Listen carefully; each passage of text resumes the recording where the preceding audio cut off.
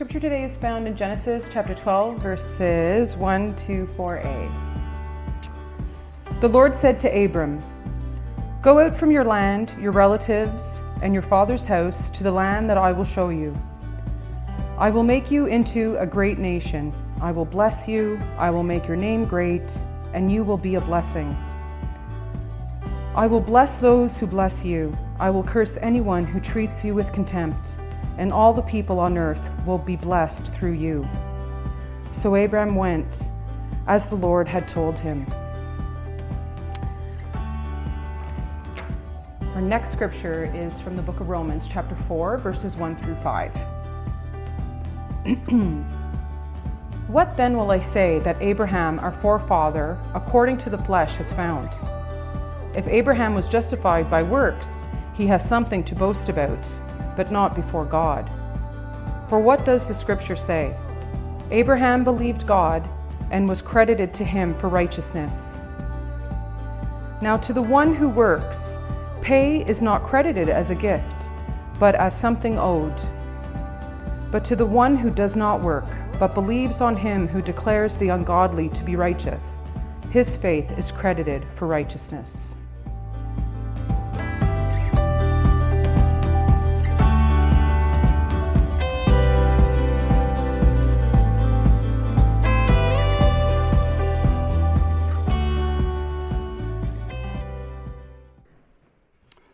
So this is week 2 of Boot Camp of the Soul. This is our Lenten series. We started it last week. That was week 1. Now we're in week 2. And if you remember last week, if you were here or if you caught it online later, the first key skill that we learnt last week in Boot Camp of the Soul was confession. And Psalm 32 shows us how confession leads to incredible joy. Just as a hen that's released from a battery farm knows the joy that a farmyard chicken who has always been free will never know. So there is the joy in the freedom of forgiveness, that there is joy after sin. This morning we're moving in our lectionary readings to Genesis chapter 12, verses 1 through 4 for week 2. And the skill that we're going to learn this morning, and if you're a note writer, then this is what to write, is we're learning how to reset our lives. Reset our lives. After church on a Sunday morning, after you've all gone and Stacey has finally wrapped up all what she's done and Wendy's at home making lunch and I'm waiting for the call to say lunch is ready so I can go. But what I'm doing here when there's no one else around is I'm at the back computer and I'm editing the Sunday service, I'm rendering it and I'm uploading it to YouTube. And sometimes what happens, because the video files that we use are so large, which are all recorded on that little camera there, sometimes I forget how large these files are. And I forget the burden that editing these files can put on the computer. And so sometimes while I'm waiting for this thing to render, I open up another tab or another app and I'm working on something else. And then all of a sudden, the computer freezes and I can't Alt-tab to anything. I can't open Task Manager, nothing. The whole computer is stuck still and I don't know how long it'll take. So usually what I do, if there's no response after a minute or two, because I'm not that patient, I want to get moving, I want to get it done, I want to get home and eat some food. So if there's no response after a minute or two, I have to do this painful task of long pressing the power button on the computer until the entire computer just shuts down and there's nothing on at all. And then after that happens, I then press the power button again, hoping that my work has been saved. In other words, I reset the computer in order to carry on. There is no carrying on if I don't reset the computer. And that's kind of where Abraham finds himself in Genesis chapter 12, verse 1. It says, "The Lord said to Abraham," and if you want to read along, then there are Bibles in the pew in front of you. Genesis chapter 12, verse 1 says, "The Lord said to Abraham, go out from your land, your relatives, and your father's house to the land that I will show you. I will make you into a great nation." Here, what God's doing is he's giving Abraham the chance to press the reset button on his life. It's Abraham's opportunity to reset forwards. The command here is simple. It's not easy, but it's simple. God says, go. He says, go. 2 letters, go. And if we break down the go, we then see that God is actually narrowing down what he's asking of Abraham, and we see this in this verse. First he says, go out from your land, which is broad. Then he says, go out from your relatives, which is a bit narrower. And then he says, go out from your father's house, which is much more specific. So the go that God gives Abraham is very specific. On the other hand, what God is calling Abraham to is much more vague. He says, to the land that I will show you. He says, go from your land, your relatives, your father's house, to the land that I will show you. Now, this isn't where Abraham's story starts, Genesis 12, verse 1. Abraham's story actually starts a few verses earlier at the end of Genesis chapter 11, verse 31, which says this. It says, Terah took his son Abram, his grandson Lot, Haran's son, and his daughter-in-law Sarai, his son Abraham's wife, and they set out together from Ur of the Chaldeans to go to the land of Canaan. But when they came to Haran, they settled there. Terah lived 205 years, and then he died in Haran. So Terah is the father of Abram. He's Abraham's dad. And we know nothing about why Terah did what he did. We don't know whether God called him. We don't know whether, like Joni Mitchell said, that he felt the urge for going. We don't know whether there was a career opportunity. What we do know is that Terah's intention was to travel from Ur over to the land of Canaan. But for whatever reason, he and his family, including his 3 sons, Abram, Nahor, and Haran, and Abram's wife Sarai, they settle in Haran, which is on the way to Canaan. Now, there's one commentator who says this: the whole family moves from Ur, an important settlement of culture in southern Iraq, to Haran in eastern Syria. So if you know the map of the world, then he moved from southern Iraq to eastern Syria, and there Terah died at the age of 205, which made Abraham 135. Abraham must have left his father Terah in Haran 60 years before he died. And so, in the life of Abraham, we start to see a pattern. Just as Terah left Ur with his extended family, including his son Abram, and settles in Haran, so Abram leaves Haran with his extended family, including his nephew Lot, and he goes to settle in a land that God will show him that we know ultimately turns out to be Canaan. So just like father, like son, we start to see a pattern. And I find it interesting that Abraham's father, Terah, had the intention of settling in Canaan all along, but instead settled for Haran. However, when Abraham hears Yahweh's call to go, he goes to this undefined land that actually ends up being the land that his dad set out to go to much earlier. In other words, there's this sense that Abraham is completing his father's unfinished business. Abraham actually did what Terah set out to do.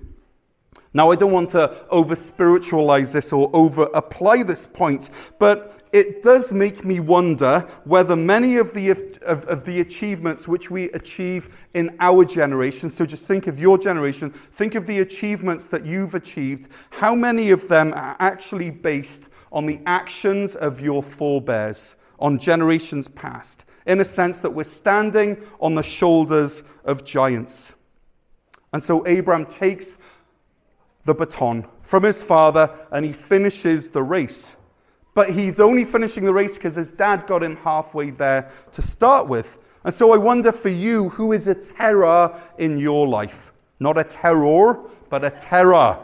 I know when we say it in the UK, it's the same, which is why I have to Canadianify terror. You know, we say terror and terror, so it's even more confusing if I was in Wales right now. But who is a Terah in your life? Someone who got you well on the way to where you ended up. There's this song I love by a singer that I love called Sleeping at Last. And this guy, Ryan, who's the sum total of the band, he sings this song, which is known as daughter. And in this song, he writes these words. And, for me as a father of 3 daughters, it's particularly poignant. Ryan sings this. He says, "You're ready, born ready, and all you got to do is put one foot in front of you. Our ceiling is your floor, and all you got to do is put one foot in front of you. If only you knew."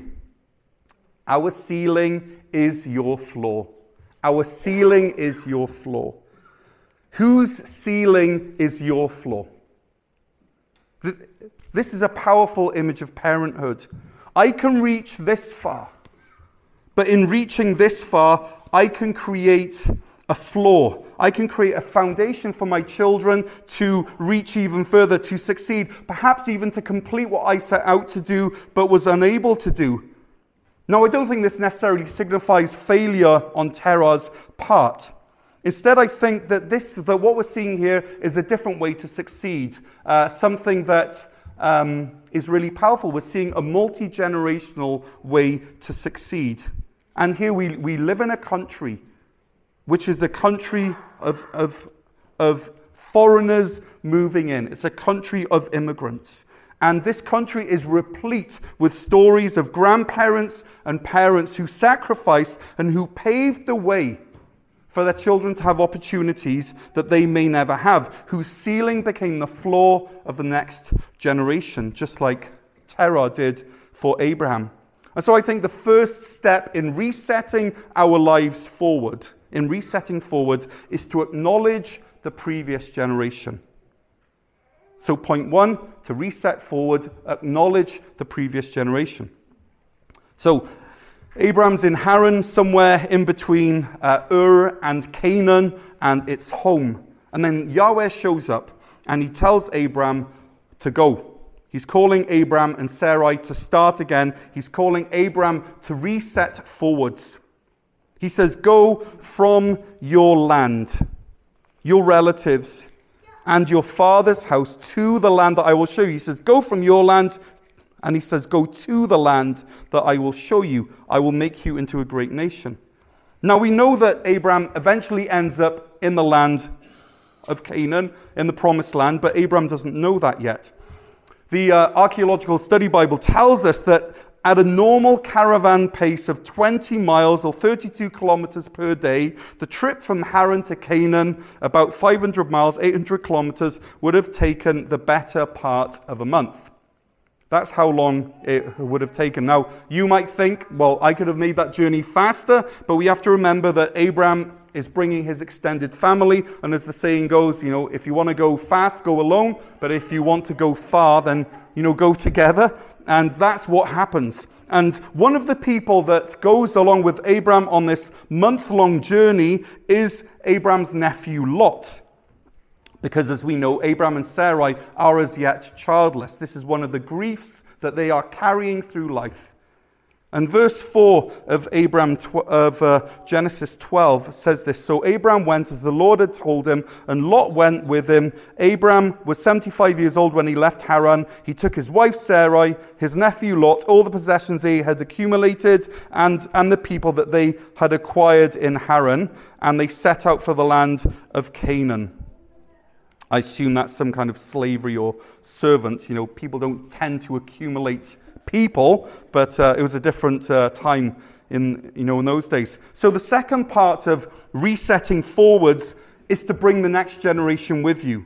So you acknowledge the previous generation, and then you bring the next generation with you. Okay? We see that Abraham's father Terah, he brought Abraham from Ur to Haran, and now Abraham is bringing Lot from Haran to the land that the Lord will show him. And when Abraham resets his life, we find out that he's about 75 years old. He's no spring chicken. And I really can think of nothing more meaningful in life than resetting forwards by acknowledging the previous generation and by bringing the next generation along with us. In fact, I think maybe this is something that our society is losing, the link or the connection between the generations.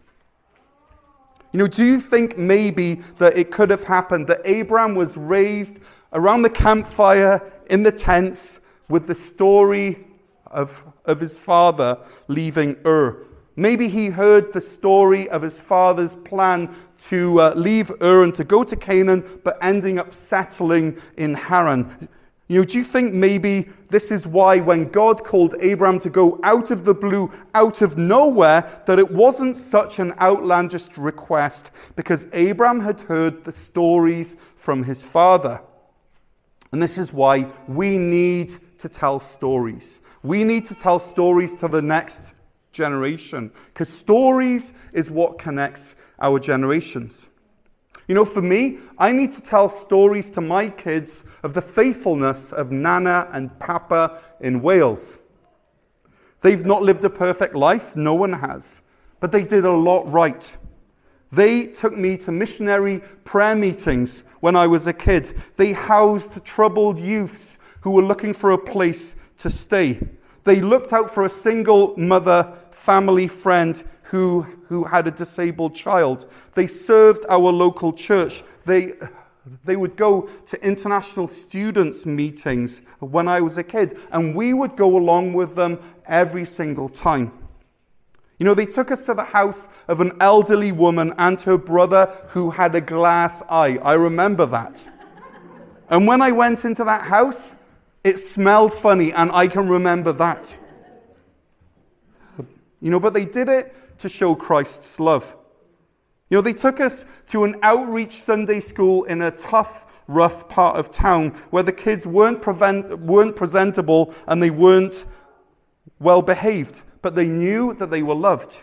And the list goes on and on and on. And I think in my own mind, and I feel in my own heart, that if they hadn't modeled a life of selflessness and sacrifice and outreach and care, if they didn't constantly break down these walls, either racial or socio-economic or religious, that can so often split us apart, would I be where I am today?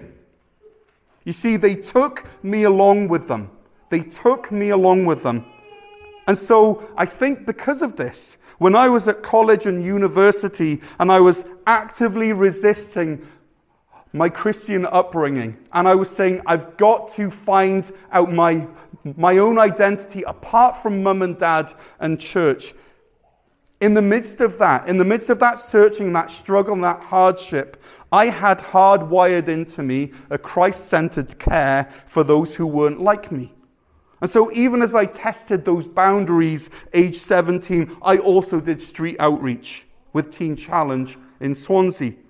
And at university, while I was getting drunk and I was questioning my sexuality, I was dreaming of running away, I was also a volunteer with The Underground, a hangout place for street teens where they could come and be real and be welcomed in the basement of a church, where the leader, a guy called Dai Hankey, it's a great Welsh name, where he would spin records, he would mix and he would scratch, and we'd hang out with these teens who frankly intimidated me because of my stutter. But we'd show the love of Christ. If my parents hadn't taken me along with them on their journey of outreach and love and care, would I have left Wales after failing at university to join a missionary ship aged 21? Would I have met my wife there? And would I have moved to Canada? And would I have started working here at Cornerstone as a youth pastor? If my parents hadn't taken me along, would Wendy and I have left North Gore? Would we have allowed our kids to live on a ship in Southeast Asia for 4 years if my parents hadn't taken me along with them as a kid? And so it's important that we reset forwards by living between the generations. We look back and we acknowledge the previous generation, and we look forward and we bring the next generation along with us. You see, the life of faith is truly contagious.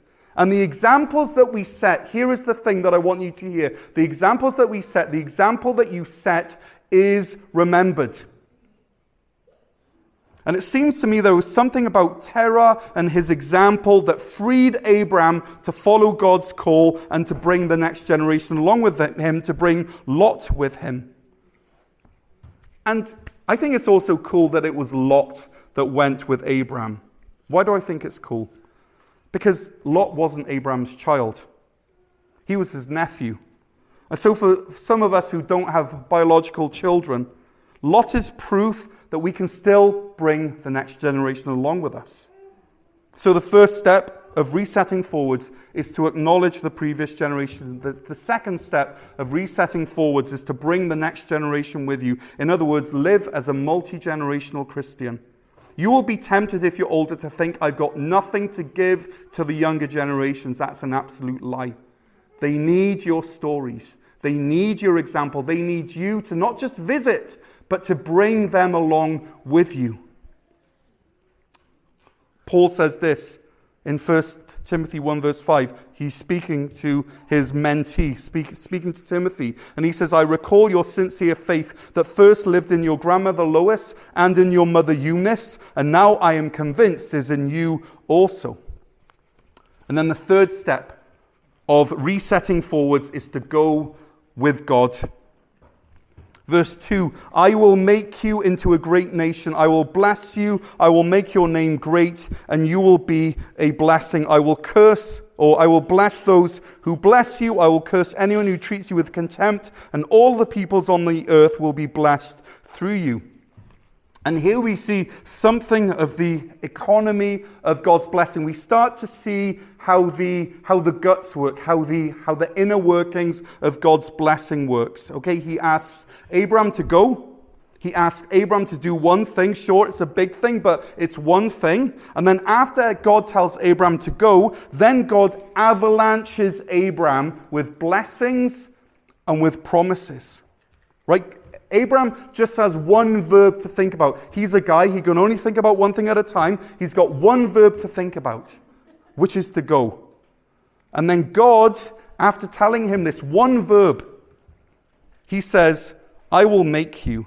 I will bless you. I will make your name. I will bless those. I will curse anyone. And then finally he says, and all of the people on earth will be blessed through you. Right? It's not equal. What God calls us to and what God promised us is not equal. Now, of course, we aren't all Abraham, right? Abraham was unique. We can't say, well, just as God called Abraham to leave and go somewhere else, so he's calling you to go and leave, right? That's not what the takeaway is, right? Abraham was the father of a nation from whom came all of the Semitic people, the Jews and the Arabs. And ultimately, Jesus came from Abraham. So we aren't Abraham. Jesus isn't going to come from us. But we are children of Abraham, which means that when we obey God with the faith of Abraham, and I've said this before, we unlock a future that we have no idea about. Abraham had no idea that when God said, through you all the peoples of the earth will be blessed, he had no idea that this referred to the future Messiah, to Jesus of Nazareth, to the one who is even now transforming lives. There are literally billions of people who have been blessed because of Abraham, and many of them, or some of them, are here, and many of you are them. And so there's this glorious imbalance between what God calls us to do and what he promises. He says, Abraham, go. Then he says, I will make, I will bless, I will make, I will bless, I will curse. Oh, and I'm going to bring salvation to the whole earth because of you. He says, I will do this if you do this. Now, as Wesleyans, we don't believe that God is the only actor in the universe. We don't believe that we're simply pawns that God moves around on the chessboard. There's this Wesleyan professor, Ken Schenck, and he says this: Wesleyan Arminians and historic Christianity have more predominantly affirmed a synergism between God's actions and human response. Now, the word synergism has the same root as the word synergy. Two things working together, right? We affirm this. We affirm that God works with us, that we have real choice and real options in front of us, that if we choose not to do things, that they might not get done, that our choices have real life consequences. If my parents had not intentionally invested and modeled risk-taking and love for people not like me, then I might not have settled in North Gore, because, have a guess what, you're not like me and I'm not like you. You listen to country music, you wear plaid shirts, you wear cowboy boots, you drive trucks. But my parents' example made room for a place like Canada in my heart. And I see this in you as well. As a church, we have room in our heart for refugees. Whether they end up coming or not, we have room in our heart for refugees. We as a church have room in our heart for people in long-term care facilities. That we as a church have room for homeless wanderers, that we open our doors to them. We as a church have room in our heart for doing downtown homeless outreach. We as a church have room in our heart to give 15% of our giving to missionaries and to kingdom causes every year. And many of us are a part of that. You as a church sent me over to Cambodia last year. And all of this is going on. Lives are being changed. And it's not because we're pieces on a chessboard that God's moving around, but because God is calling and we're responding. So yeah, we're synergists. But listen to the rest of this quotation from Ken Schenck. First of all, he says this: Wesleyan Arminians and historic Christianity have more predominantly affirmed a synergism between God's action and human response. Good, we've covered this, but then Ken carries on. He says the work is vastly disproportionate, with God's work the overwhelmingly predominant element. This means that we're not equal partners. It's like God is the dad who's splitting wood, and we are the little child who's carrying kindling and twigs to the wood pile. We're really not helping that much at all. But God loves it because God has a father's heart. And so he says to Abraham, go. And then God promises this outrageously oversized package of God's side of the bargain. I will, I will, I will, I will, I will, I will. 5 times in these 2 verses, then God says the word bless. So 6 I wills and 5 blessings in response or in exchange for Abraham going. And then 3 glorious words that literally unlock the beginning of salvation history for each and every one of us, that created a place of God and a people of God and a plan of salvation from God. 3 glorious words. In verse 4 it says, so Abraham went. So Abraham went, acknowledging the previous generation and Terah's example. And he went as the Lord told him. He went with God, and he took Lot with him, meaning he brought the next generation along with him. And this really sums up what it means for us to reset forwards. Now, we hear a lot about midlife crises, like reaching a certain age somehow gives us the permission to do crazy stuff.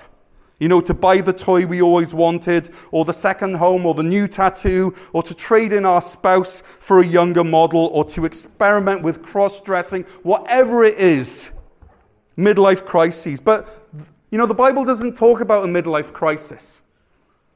That's a made-up term that really gives us the permission to do stupid stuff. But what the Bible does do is it gives us example after example of people who allowed God to reset them forwards, to hold the power button on what went before and to start again, just like Abraham and Sarai, just like Ruth, just like Paul, just like Peter, just like Mary Magdalene. And this way of God operating culminated in a 75-year-old established, successful man, Abraham, going with God, acknowledging his debt to the previous generation and bringing the next generation along with him. And he unlocked a life full of God's promises and God's blessings. So what does this mean for you? How can you do an Abraham-style reset? What does it look for you to reset forwards? First, acknowledge the previous generation. Maybe take a piece of paper and write down the example that you've received from the previous generation. Maybe it's your parents or your grandparents or your uncles and your aunties. Think about experiences that you've had as a child. Maybe you've not thought about it for years, but as you pray and you listen to God, he brings it to you, the sights and the smells and the tastes and the experiences. These experiences that revealed the heart of the people that poured into you. Think about how this has formed you as a person, and think about maybe this is why you do what you do. Now, perhaps you're adopted, or you've been in the system, or your parents weren't the best examples. Maybe you've actually set your life on a trajectory of life in direct opposition to the example that you received. That's okay as well. In that case, think about adults or influences in your life that were positive, that did leave a mark, that somehow molded you into the person that you are. Maybe it's a teacher, maybe it's a social worker or a counselor or a grandparent or a pastor or a youth pastor or an older sibling. However this works, take a piece of paper and write down these memories as God brings them to your mind. Acknowledge the previous generation and maybe thank them. In this sermon, I've thanked my parents, and I hope that they hear this message. And I know in the past that I've told them how their influence in my life has helped me make me the man I am today. Next thing, if we're going to live this out, is think about how you can bring the next generation with you, your lot, as it were. What do I mean by this? Well, if you have the chance to do something good for someone, maybe it's a home visit, or offering to renovate a needy friend's kitchen, or volunteering at the food bank, or making food for a youth camp, or going to a prayer meeting, then don't do it alone. Bring someone along with you. Bring your child or your grandchild or your nephew or your niece or your neighbor or a kid from church, as long as the parent gives you the permission. Don't just grab random kids and bring them with you. That's a bad example, and there will be consequences. But let them see you go with God. Let them experience this. Let this memory sink in. Let this become part of their story. They may not understand it now, and you might think, oh, it'd be so much quicker if I could just go by myself, pop in and leave. But remember, those who go far, they go together. And this child may not understand it now. It may seem weird to them. It may seem rather boring even. I wasn't thrilled everywhere that my parents took me. But take them anyways. So we knocked on the door of Mr. and Mrs. Elliston's house in Cathays in Cardiff. And we went in, my mum and my dad and my brother Chris, my sister Jem and me. And we were struck by the musty smell of the place. It's a smell I can still recall. Now, I had no idea at this time, but Mr. and Mrs. Elliston were poor. They didn't have much. Their house was rudimentary, but I remember sitting down on their out-of-style sofa, and I think that they brought my sister and my brothers some tea, and my mum and my dad talked with them. I don't remember anything that was said, but I remember the smell, and I remember the darkness and the dinginess of the house. And I remember Mr. Elliston's false eye that never looked in the same direction as the other. We then moved out of town from Cardiff to Neath, and I forgot about Mr. and Mrs. Elliston. Years later, I went back to university back in Cardiff, and I lived on Monthermer Road for 2 years in a Victorian terraced house. And we had a small grocery store just around the corner, a short walk. It was a Co-op, which is a chain in the UK. And I'd go there for my cheap baked beans and my sausages and my cheap bread that I lived on while I was a student. And the first time I went to the grocery store, I passed a house. And I remember looking at this house and thinking, that's where Mr. and Mrs. Elliston used to live. And all these memories from years back came flooding back into my house. The smell, the tea, the dinginess, the mustiness, and the glass eye. And it brought a smile to my face.